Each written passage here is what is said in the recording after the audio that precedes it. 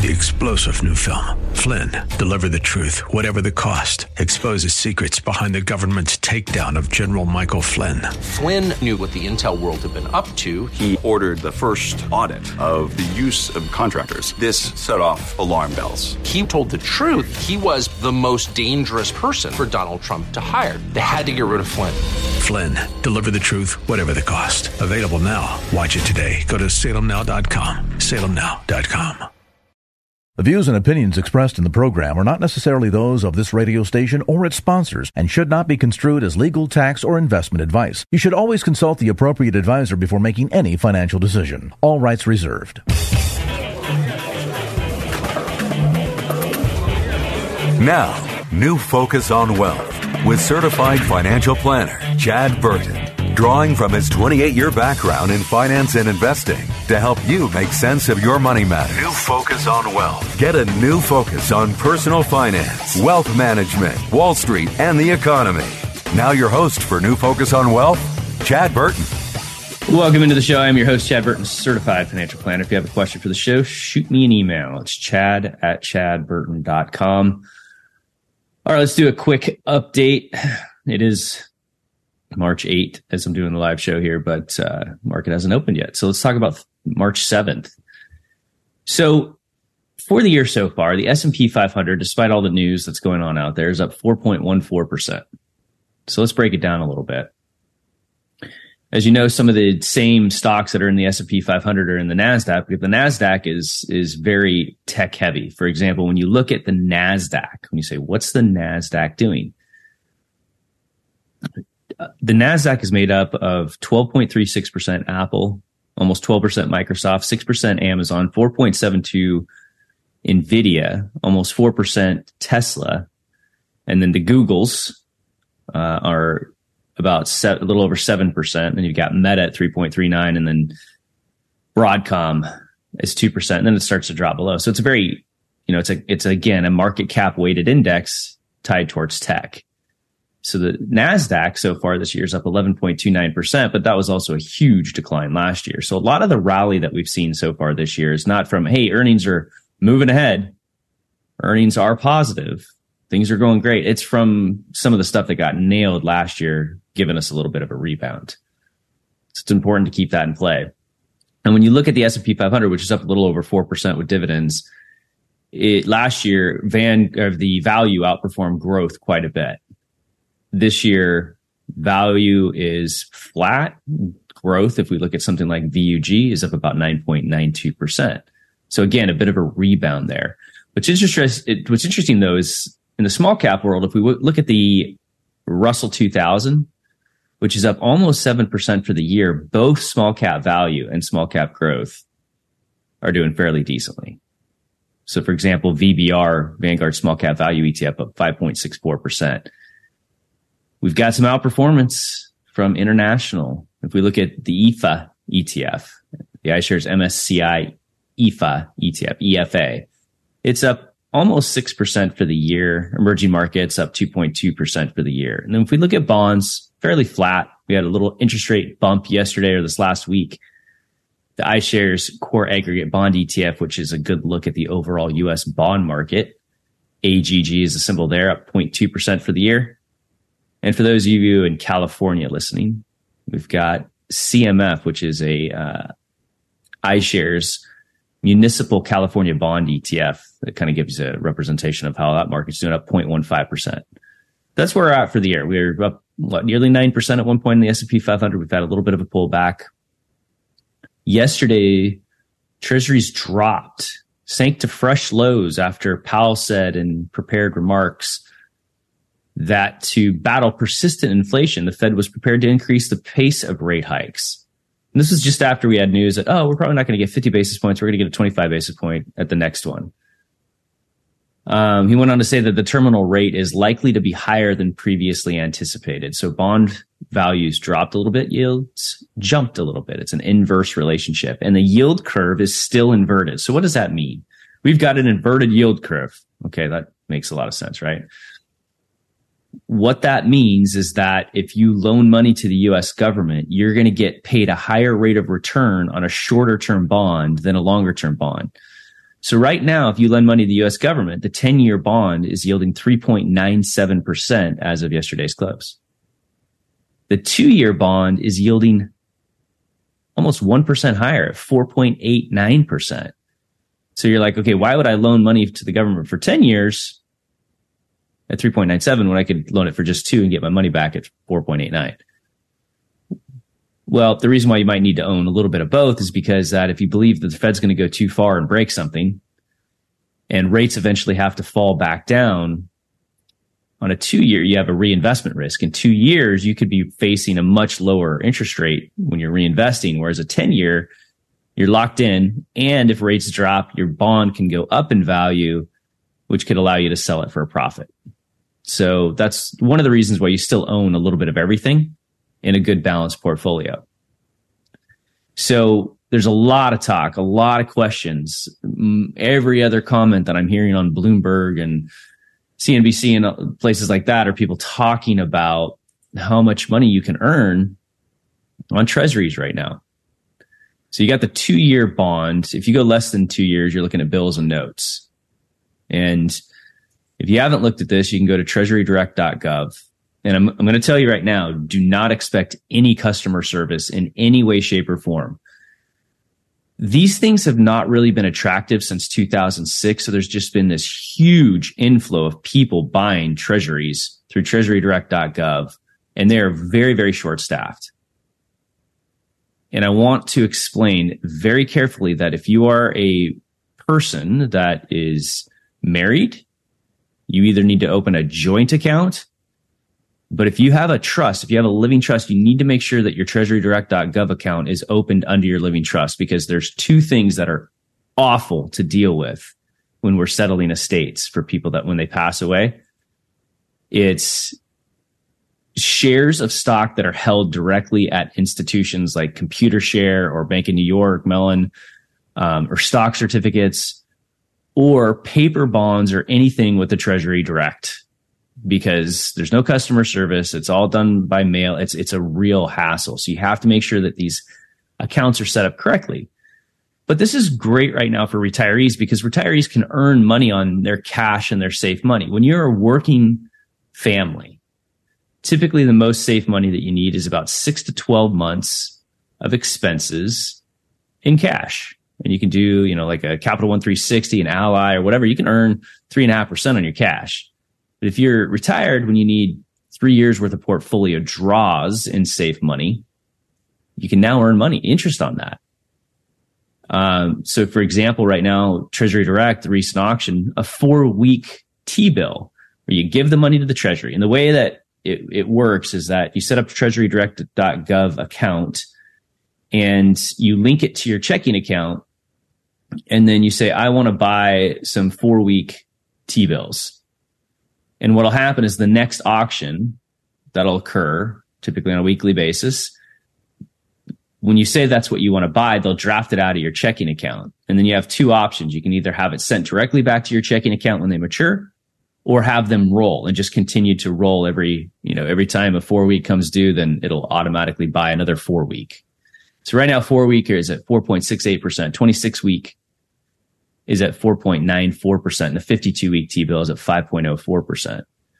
So you can more effectively almost ladder and check your local banks for sure. FDIC insured accounts, credit unions, sometimes they're having kind of these laddered CDs that are pretty close to the rate, and that might be easier for you if your accounts are already set up under a trust and things like that. But that's how it works. And again, it's great for retirees, or they can earn money on cash. Now, how much cash do you need? Again, the safe money requirement, in my opinion, if a retiree has expenses, let's say it's $150,000 a year, but they're getting $50,000 a year from pension and Social Security, well, they still need $100,000 a year from their portfolio. So I like to have at least 3 years worth of that in pretty darn safe assets, CDs, T-bills, notes, things like that. And that way, between your dividends and interest on the rest of your portfolio and your safe money, you can make it through any type of, 2007 top of the market, down to the bottom of the market, March of 2009, back to the recovery phase, late 2010. And you'll be okay, and you can weather the storm, because the stock market takes really good care of you over time. Just look at historical returns over the last 50 years, over 11%, even with credit crisis and COVID and everything else. But man, if you got to draw on those assets when the stock market or the bond market is down at the same time, like 2022, your portfolio ends up in rough shape. So you have to have those plans for how you draw on your portfolio in good years and in bad years. Say hello to a pass that gives you endless travel for $2,500 per month with no nightly rates, taxes, or fees. You might call it the suitcase is always packed pass, or the wait, I get to choose from 100,000 trips pass, the will it be the beach, city, mountains, or all three pass. Or you could just call it what we call it, the Inspirato Pass. Endless travel for $2,500 per month with no nightly rates, taxes, or fees. Learn more at InspiratoPass.com. So talking a little bit about cash management for retirees. I mean, to me, it makes sense right now to have, around 3 months of cash in your checking account. So you got that buffer there. Another 6 months in one of these high yield FDIC insured accounts like Ally, Capital One 360 or so, where you can get 3.5% or more. Some of them I've seen up at 4.25 or so.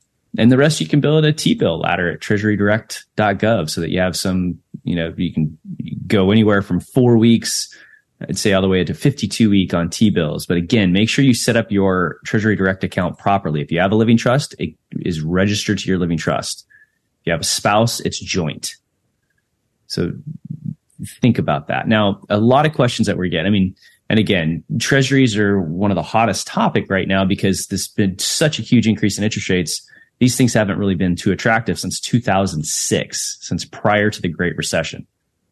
That's how much interest rates have jumped on the shorter end of the curve. And when I say the shorter end of the curve, it means shorter maturity U.S. bonds, notes, and T-bills. Now, can you do this in an IRA? Yeah, it's possible, but you're doing it in the secondary market. So if you have an IRA at Schwab or Fidelity or TD Ameritrade, that's all the places that we manage our clients' money. So when EP Wealth and we're doing financial planning and investments for people, it's your accounts at TD Ameritrade, Fidelity, or Schwab. We're just authorized to be able to trade the account. But anyways, you can buy through the fixed income desk and create kind of your own ladder inside of an IRA with notes and bills that mature at a specific time. You're buying them in a secondary market, so it's not going to be the same exact rate that you see at treasurydirect.gov, but it's going to be similar. So it is possible to buy these things in an IRA. So for example, if you know and this is where income planning comes into play for your asset allocation and your various types of accounts. Let's say a person has done their cash flow projections, their detailed retirement plan, and they know that they're going to be spending $50,000 a year out of their IRA. And you're going to have a certain amount of dividends and interest that your investments are generating. So stocks pay dividends, bonds pay interest. And so you're going to have a certain amount of dividends and interest that your IRA is generating. And if it's not generating $50K a year, then you might need to create some safe money in your IRA so that you always have something ready to pull out when you need to pull the funds out.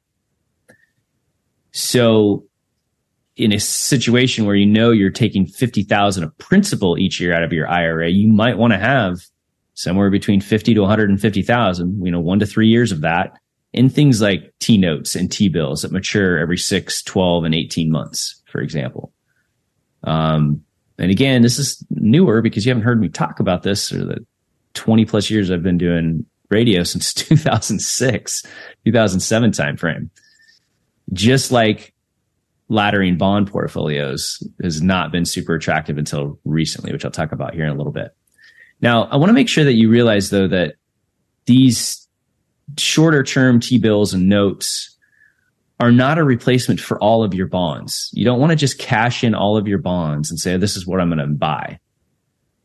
Because it's tough to see a situation where the Fed raises rates this much and it doesn't kind of break something somewhere, if that makes sense. I'm not worried about some major financial crisis. We've obviously got the debt ceiling to deal with. There's a lot of refinancing that has to come up over the next year or so on commercial real estate. And it's the commercial office real estate. It's kind of the not too attractive area where most other real estate is. But the last time we had really high short-term rates and an inverted yield curve was back in September of 1981. So our portfolio team and Adam Phillips, our head portfolio strategist at EP Wealth, put together this little chart, and it's based on Bloomberg U.S. Treasury bellwether index performance. But I took a look from 1981, the last time we saw a similar situation. Now, rates were a lot higher in 1981, so we don't expect these types of returns going forward, because to get these types of returns that I'm going to talk about, rates have to drop quite a bit. And we're just getting back to more of a normal rate situation versus this. But this was a similar period in time where everybody was talking, oh, I better go, buy shorter term treasuries because rates are so high, because the Fed back in 1981 was trying to break the back of inflation. Inflation was very high, so they started raising rates, and they were hell bent on breaking the back of inflation, like a Volcker back then. So what they did is they looked at different indexes, the 3-month, the 2-year, the 5-year, the 10-year, and the 30-year, and said, okay, what was the 5-year performance? Annualized total return. And total return means income from the bonds plus the price appreciation from the bonds. And when interest rates go down, bond prices go back up. So a lot of people believe that the Fed will go a little bit too far, will hit some recessionary times, and then they'll have to back up and start dropping rates again. So when you looked at the 3-month, let me look at the 2-year. So we're talking about 3-month to 2-year, but let's kind of look at all of them, I guess. So if we look 5-year performance of these different indexes, when everybody wanted to buy only short-term stuff, the 3-month Treasury index 5 years later was 9.8% total return. The 2-year 5 years later had a total return of 14.3%. The 5-year Treasury index 5 years later had a total return of 18%. The 10-year Treasury index 5 years later had a 21.4% total return. So again, while I think these T-bills, T-notes, and things like that are very useful for your cash management and the money that you're going to need to spend in retirement in the next couple of years, you still want to own a lot of the other bonds that are out there. For example, other conservative bond options for an IRA would be a really good 1 to 5 year corporate bond ladder, where let's say you needed $50,000 a year out of your IRA. And you needed it and you want a dependable source of income. You could do a 1 to 5 year ladder where you put $250,000 in, but you had a certain number of bonds maturing every year for 5 years. So basically another $25,000 or $50,000 of principal coming back to you every year in addition to the interest that you earn. So you could do a 1 to 5 year bond ladder, know that every year you've got the $50,000 maturing in bonds that you need, and get a yield right now of about 5.65%. And if interest rates go back down, some of those bonds might go up, and you could actually sell them for a profit potentially. And if interest rates continue to go up and the bonds fall on paper, it doesn't matter. They're going to mature and you're going to get your money back, because we're talking about high quality corporate bonds here. In a taxable account, if we look at California tax-free municipal bonds on a 1 to 10 year ladder, you're looking at around 2.91% tax-free yield at inception, according to Parametric. And that's a tax equivalent yield, if you're at a really high bracket in California, of 6.34%. And again, if interest rates continue to go up and those bonds fall on paper, on your paper statement, it's okay because the bonds mature and you get your money back. Now, some of them you're going to pay a premium for, most of them in California right now. So you have to realize that. But it's, with mutual funds, interest rates go up, investors sell, it forces the bond manager to sell bonds at a loss. So I think these ladders are a really important part of retirement planning right now. Hi, this is Chad Burton. If you have questions about retirement and investing, it's time to get some answers. My website, chadburton.com, has a ton of resources. There are downloads to help you determine how long your money will last in retirement, links to our webinars, and several videos discussing everything from retirement planning to tax-efficient investing, estate planning, insurance, and even saving for your kids' college. While you're there, also check out our tax planning and estate planning services and our video explaining our online wealth management tool. You can find links to the podcast at chadburton.com, and please like my Facebook page, New Focus on Wealth with Chad Burton. This invaluable resource is able to show the values and allocations of all your accounts regardless of where they're held. Information is updated each day at the end of market close, and these new numbers are fed into the financial projections we've created for our clients with the goal of constant financial clarity. You can find links to the podcast at chadburton.com, and please like my Facebook page, New Focus on Wealth with Chad Burton. Continue on with a little bit more of a market update. I would just say, expect continued volatility as the Fed raises rates. I think it's a good year if you've got a lot of cash, too much cash, or whatever to average in both stocks and bonds. If we look at some of the readings out there, the US ISM Manufacturing Purchasing Manager Index showed contraction reading in fourth straight month, driven by employment and prices. And, this indicator is a good one for predicting recessions and expansion. So that's something our team looks at a lot. The hiking cycle from the Fed has driven up consumer interest rates. Delinquencies are increasing, but are below 20-year averages because debt's a big one that's talked about. What's interesting is stories that I get from people that, run places like CarMax and other areas on what people are doing with the cars that they bought at ridiculously high interest rates during COVID. Due to an overheated labor market, labor costs remain elevated and need to trend lower to help support a pause in the Fed rate hiking cycle. So it's kind of sad because I feel like if we had better fiscal policy, we'd be in so much better shape, because essentially what the Fed's doing is they want to drive up this unemployment number now, right? They're looking at the labor market and say, things need to be coming down and overheated. Well, if we had so much growth in the economy and everything else with controlled inflation, we wouldn't have to kind of break the labor market. But unfortunately, what the Fed's doing is, it's going to result in job loss. And what it looks like is more of kind of these rolling recessions that we had in the early 90s. Right now, it's affecting kind of tech and startup areas, and then it'll kind of roll into other areas.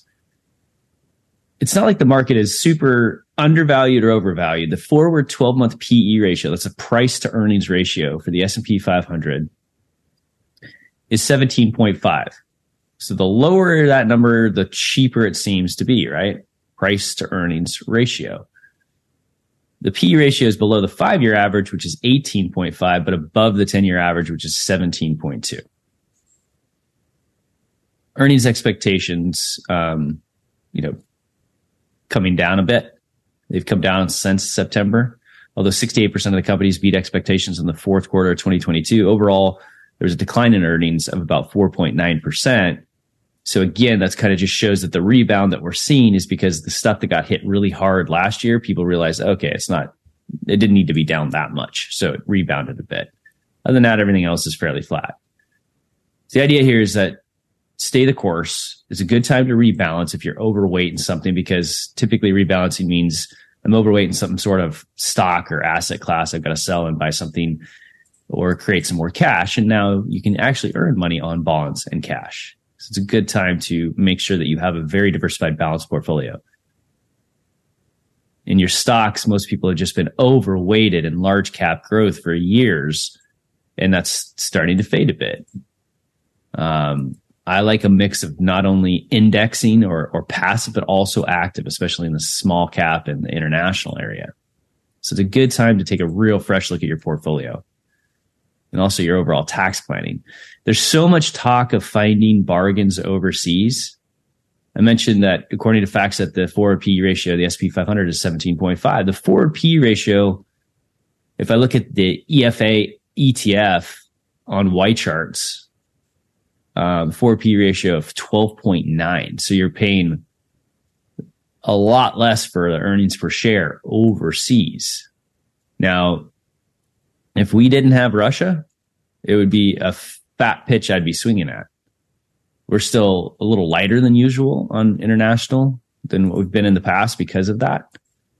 But if that was to come to some sort of an end, oh my gosh, the values overseas are pretty impressive. And the other thing that's set up for a great time to move money overseas is that when you have the dollar had been trending upward and is somewhat peaked out against other currencies.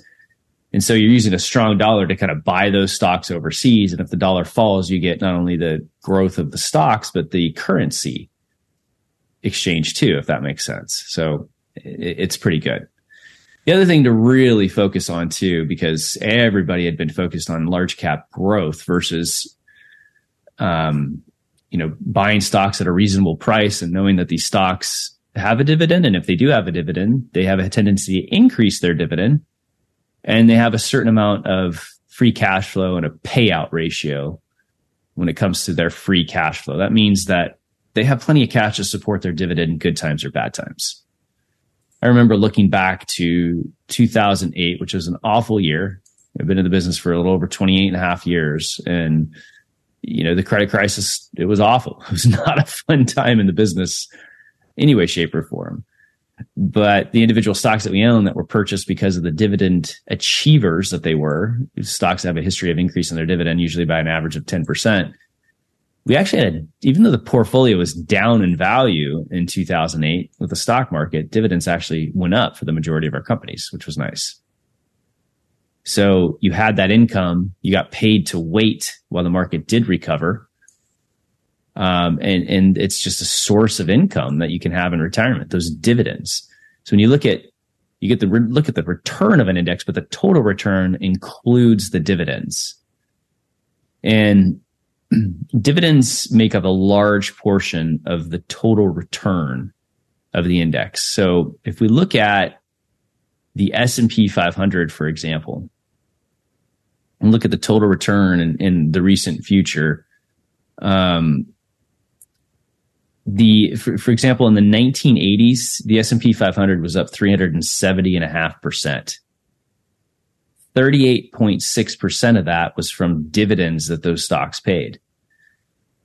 It dropped a bit in the 90s. The total return was up 431.5% in the 1990s for the S&P 500. Dividends made up 26.8% of that, a significant amount. In the 2000s, the total return of the S&P 500 was actually negative when I look at it like this, down 9.1%. From 2000 to 2010. That doesn't look right. But anyways, the S&P, the dividends, I'm going to skip over that one. 2010s. So we look at the 2010s, 2010 to 2019. The S&P 500 up 256.7%. Dividends were 26% of that. And so far in the 2020s, S&P 500 is up 28.8%. Dividends were 22.5% of that. And I love dividends because when you're building wealth, it's kind of nice that your 401k, they automatically reinvest the dividends for you. If you look at the front page of your statement, you won't really see it. But if you actually open up your statement and kind of dig into the transactions, you'll see these different mutual funds inside your 401k that are paying dividends. And then you'll see those dividends being reinvested to buy you more shares. So when you start to go buy ETFs and stocks and funds on your own outside of your 401k, you want to make sure you reinvest those dividends. Typically, when you buy an ETF on your Fidelity or Schwab account, either when you're making the trade, you can click a button that says reinvest the dividends, or after you make the trade, you have to go in like a TD Ameritrade, go into your holdings and enroll in the dividend reinvestment. So that way, every quarter, you see more shares being purchased with those dividends that you're being paid by this company. So a dividend is just a return of profit to the shareholder. And when you look at, there's dividend achievers and a dividend aristocrat versions of ETFs that are out there. And, the dividends, again, make a huge part of the total return. When you look at the last 50 years in the S&P 500, are averaged over 11%. A good chunk of that is because of the dividends that are being paid are reinvested. Now, when you retire and you have a taxable account, so that means you've invested outside of your retirement accounts at, Schwab, Fidelity, TD Ameritrade, whatever. You're paying taxes on those dividends, and you're paying taxes on the interest unless it's a tax-free bond. And if you need the income, that's when it's time to turn off the dividend reinvestment and start having that sent to your checking account as a source of income. And that's great too, because you get paid to wait through market corrections. The dividends and interest typically still come. Now, although some companies do have to cut their dividends during a recession or some sort of a crisis, most of the stuff that you concentrate on retirement is looking at the quality of the company that has the dividend, that has the free cash flow and the payout ratio to support that dividend. And so I think a lot of people don't realize that you can create passive income from stocks and ETFs, which are just exchange traded funds, and mutual funds, which is a basket of stocks. So ETFs and mutual funds, very similar, a basket of individual stocks typically, or bonds that somebody manages. And so they can create passive income. So you can have passive income from your stocks where the income comes no matter what the share price is doing. Passive income from your bonds, which is interest payments. Passive income from your real estate, which is, your net rental income. And I tell you what, if you save enough money where you have enough income coming from passive income, from your dividends from your stocks, which is my favorite, second favorite, income from real estate, can be very tax efficient. Stocks are just easier and less risky to own in the long run. And then interest from bonds. And if you can live off of just that and you never have to touch your principal, it feels very, very comfortable. It also allows you to feel like you can be more aggressive because you're like, I don't care what the value of my portfolio does during a recession or a correction because those dividends are coming anyway. And that's enough for me to live. And it's a really, really great feeling to have. So it's a great time to take a look at your overall portfolio, your asset location as you move into retirement. Make sure you have enough safe money, enough income, and figure out what we're going to talk about next is where do I draw my needs from? Retirement accounts, taxable accounts. Find me at chadburton.com. Find out about our team at EP Wealth. We've got a tax team. We've got a estate planning team. We've got our portfolio team. We've got over 80 plus certified financial planner practitioners with expertise in lots of different areas, whether it's college planning or whatever it may be. I've always specialized in retirement and estate planning. And when you notice on there, you can request a meeting. And when people request a meeting, we can get a lot done if I have copies of statements and previous tax return. Because a lot of times people come in and their primary concern is investments. Now, a lot of people will pay a firm 1% a year plus to just sit on a portfolio that they occasionally rebalance, if at all. And they really get no financial planning, no tax planning, no estate planning, no college advice. And that's ridiculous these days. You should be expecting more. So good time to review a portfolio. Also review those relationships that you're just not getting anything out of it. When people request me, I need, tax return and statements because we have to create a cash flow and a tax estimate before we can actually advise on asset allocation. Because there's two parts of asset allocation. Asset allocation is how much do you have in at a high level in stocks, bonds, cash, real estate, commodities, those asset classes. And if we get even deeper, it's how much do you have when it comes to stocks, which is equities is the same thing. How much do you have in large, small, mid-cap U.S. stocks? How much do you have in international emerging markets? And then you can get into value versus growth. But there's asset allocation, but there's also asset location. Which of those asset classes is best to hold in retirement accounts versus taxable accounts? Okay, so your taxable accounts might be heavier in large cap U.S. stocks, mid-cap stocks, and tax-free bonds, where a lot of the other asset classes should be in retirement accounts. And your Roth IRAs, should they be aggressive if you're going to leave them to your kids, or more conservative if you're going to start drawing on them tax-free in about 10 years? You see what I mean? It's just depends on your cash flow, your situation. Asset allocation is really driven by how much you're going to be drawing from each account.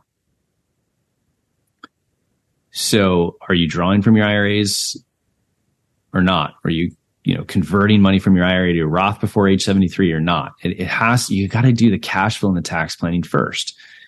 So if we're looking at this before age 73, which is when required minimum distributions kick in, when you have to start taking a certain amount of money out of your retirement accounts, before age 73, the first thing we look at is the taxable accounts that you own. What are the dividends being paid from the stocks and mutual funds and ETFs? Remember, we just talked about how important dividends are. Because you're going to pay taxes on those no matter what, right? Do you need that income? Should you be sending the dividends and interest to your checking account? How much do you have from Social Security? Most people that can afford to retire in the Bay Area, in the more expensive cities, 85% of your Social Security is typically taxable. Do you have a pension that's 100% taxable? When it comes to rental income, you've got your net rental income, but then you have the taxable amount of your rental income after depreciation. So that's why for those retirees that have rentals, we got to look at the tax return. We got to look at that Schedule E. How is that net income affecting your tax situation? Because we got to say you have taxable accounts and you have IRAs and 401ks. Where should you pull your money from? Let's say you add all of, your dividends and interest from your taxable accounts, your Social Security, your pension, your net rental income. You add all that up and you still need $50,000 a year from your portfolio. Are you going to sell stocks in your taxable account and be subject to more capital gains, which is one bracket? Or are you going to withdraw from your IRA, which is the ordinary income tax bracket?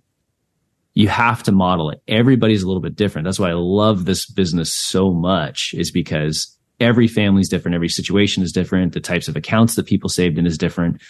Some people are very diversified. Some people have highly concentrated stock that we have to deal with over time, especially in retirement, by either trimming it or selling covered calls to create income as we trim it tax efficiently.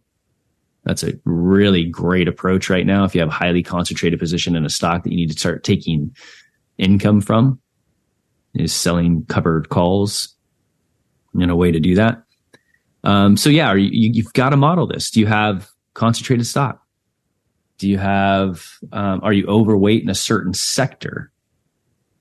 Because look, risk is more important than taxes. Those people that have really made a lot of mistakes out there, they've tend to make it, well, the biggest mistakes are investing with fear or greed. Fear is when you sell at the bottom because you just get too scared, and then you watch the market rebound and you turn paper losses into real losses. Or investing too aggressively when the market's doing really, really well and you're kind of getting in late and you go over your skis and you invest too aggressively. But the big mistakes out there are people that have not made financial moves because they didn't want to pay taxes. Risk is more important than taxes.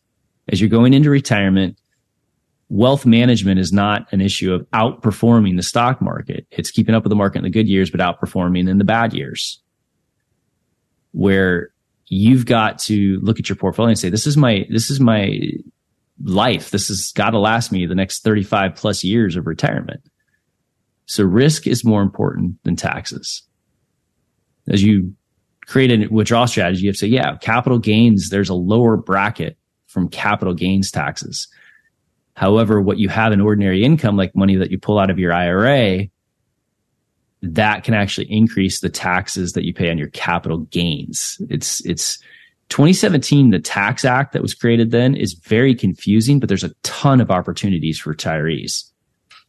And the thing you have to keep in mind when you're doing your tax planning, your income planning at retirement, is that your IRA is a ticking tax time bomb. At age 73, you have to start pulling money out. That'll eventually go up to 75 over time. But right now it's 73. You have to start pulling money out. And now when you leave money to your IRAs, your kids have to pay the taxes within 10 years. They're probably going to be at a higher bracket than you. So pulling money from your IRA or converting it from an IRA to a Roth can increase taxes on your qualified dividends in your taxable account. But what bracket are you in versus your kids? Are you leaving a ton of assets to your kids? Or you just have enough for yourself? That determines your IRA to Roth strategy. So obviously, need a lot of help in retirement planning. We are there for you. You can find us at chadburton.com. EP Wealth, all our team is you can find me at chadburton.com. Podcasts, all the other stuff is there. Have a great day. Please tell a friend about the show.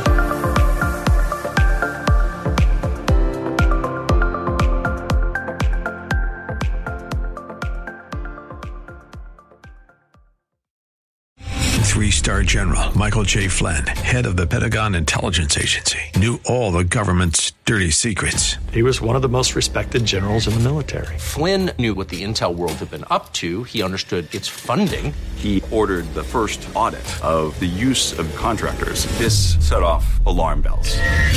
The explosive new documentary, Flynn, Deliver the Truth, Whatever the Cost, uncovers the facts behind this scandal. Flynn told the truth. He was the most dangerous person for Donald Trump to hire. I find out the worst enemy that I'm going to face in my life is right here in America. They took my assessment and they wanted me to change it. And I was like, I'm not changing it. They had to get rid of Flynn. With in-depth interviews, archival footage, and never-before-seen personal records of the man behind the headlines. I just felt like I was drowning. Flynn, deliver the truth, whatever the cost. Available now. Watch it today. Go to salemnow.com. salemnow.com.